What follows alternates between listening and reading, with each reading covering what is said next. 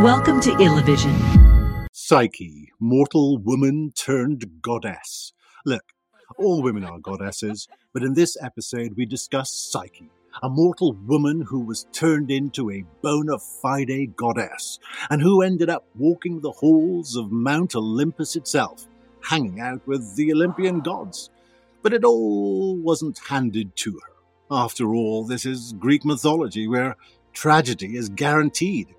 She had to endure much adversity during her journey from mortal to immortal, and for love to triumph over despair. It all began in a kingdom where there were 3 sisters, beautiful princesses. 2 sisters were married, but the third, Psyche, was so extraordinarily beautiful that no man had the courage to ask for her hand in marriage. Psyche was so beautiful that those who came into contact with her thought that she might be the goddess of beauty herself, Aphrodite. Many came from neighboring lands just to see her radiant beauty. So captivated by this epitome of beauty that many turned their worship to Psyche rather than Aphrodite, thinking that Psyche was some new divinity. This, as you can imagine, made the goddess Aphrodite very angry, and it is unwise to make the gods and goddesses angry. They're pretty sensitive on the best of days. Aphrodite, racked with jealousy, devised a plan to get rid of her rival. She summoned Eros, the god of love, who some say was the son of Aphrodite, though Hesiod says that he was one of the primordial gods, those who existed prior to the Olympians and even the Titans. Whatever his origins, the god of love he was. He was armed with a bow and arrows. Golden arrows to make couples fall in love, and lead arrows to make them detest each other. Aphrodite instructed Eros to shoot Psyche with a golden arrow to make her fall in love with a hideous monster. But when Eros came upon the sleeping Psyche, he was so taken by her radiant beauty that he fell deeply in love and whisked Psyche off to his luxurious home, defying and displeasing Aphrodite. Waking up, Psyche found herself in a magnificent palace, glistening with gems, and a bodiless voice telling her that this was her new home. She explored the palatial residence, totally in awe of everything she saw, and eventually fell asleep in a large, magnificent bed. She was awoken by a presence in the room. She could not see its face. She was terrified, but a calming, non-threatening voice told her that there was nothing to be afraid of, that she would be treated very well, and that all here was hers, including him, that they would be together forever. Love, or the god of love, swept over Psyche, and she gave in to his warm embrace and kisses as soft as whispers. The only thing that the god of love asked of her was that she never look at his face, and if she did, she would lose him forever. Psyche agreed. Psyche surrendered entirely to love with this entity who treated her well and loved her, but only came to her at night, and whose face she could never see.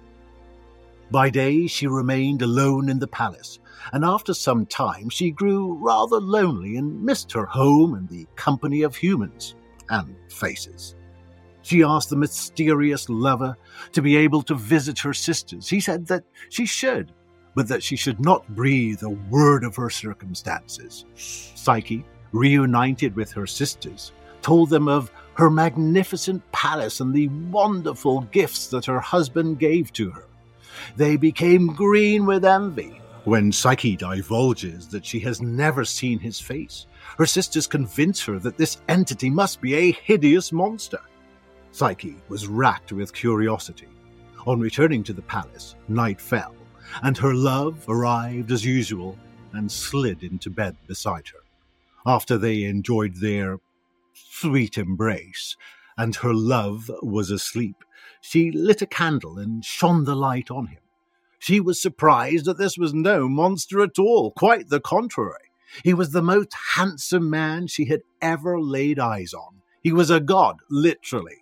the god Eros. The excited Psyche's hands trembled, and as a result wax dripped onto the god, who awoke. And an angry awakening it was, as he had been betrayed. Psyche had broken her promise. Eros vanished as he warned her he would do should she cast eyes upon him. She ran from room to room trying to find him without success. Distraught, she left the palace, and so began a long and lonely quest to regain her love, twice contemplating whether to kill herself.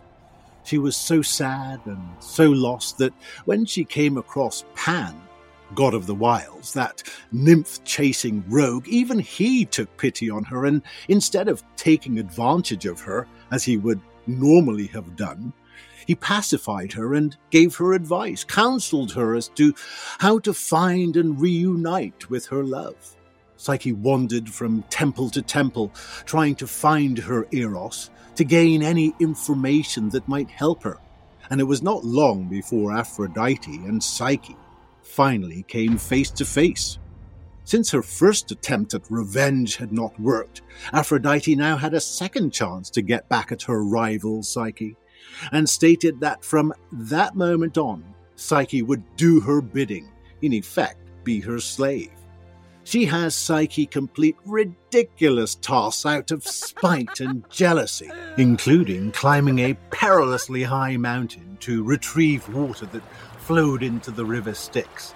Like Pan, Zeus in the form of an eagle took pity on her and helped instead of taking advantage of her as he too might have ordinarily done. Aphrodite then has Psyche venture into the underworld, hell itself, where first she has the daunting task of getting past its guardian, the savage three-headed dog Cerberus. She asks Psyche to retrieve a box from Persephone, queen of the underworld. Having retrieved the box and escaped the perils of the underworld, Psyche opens the box, wondering whether it might help her in some way. Opening the box, she breathed in its contents.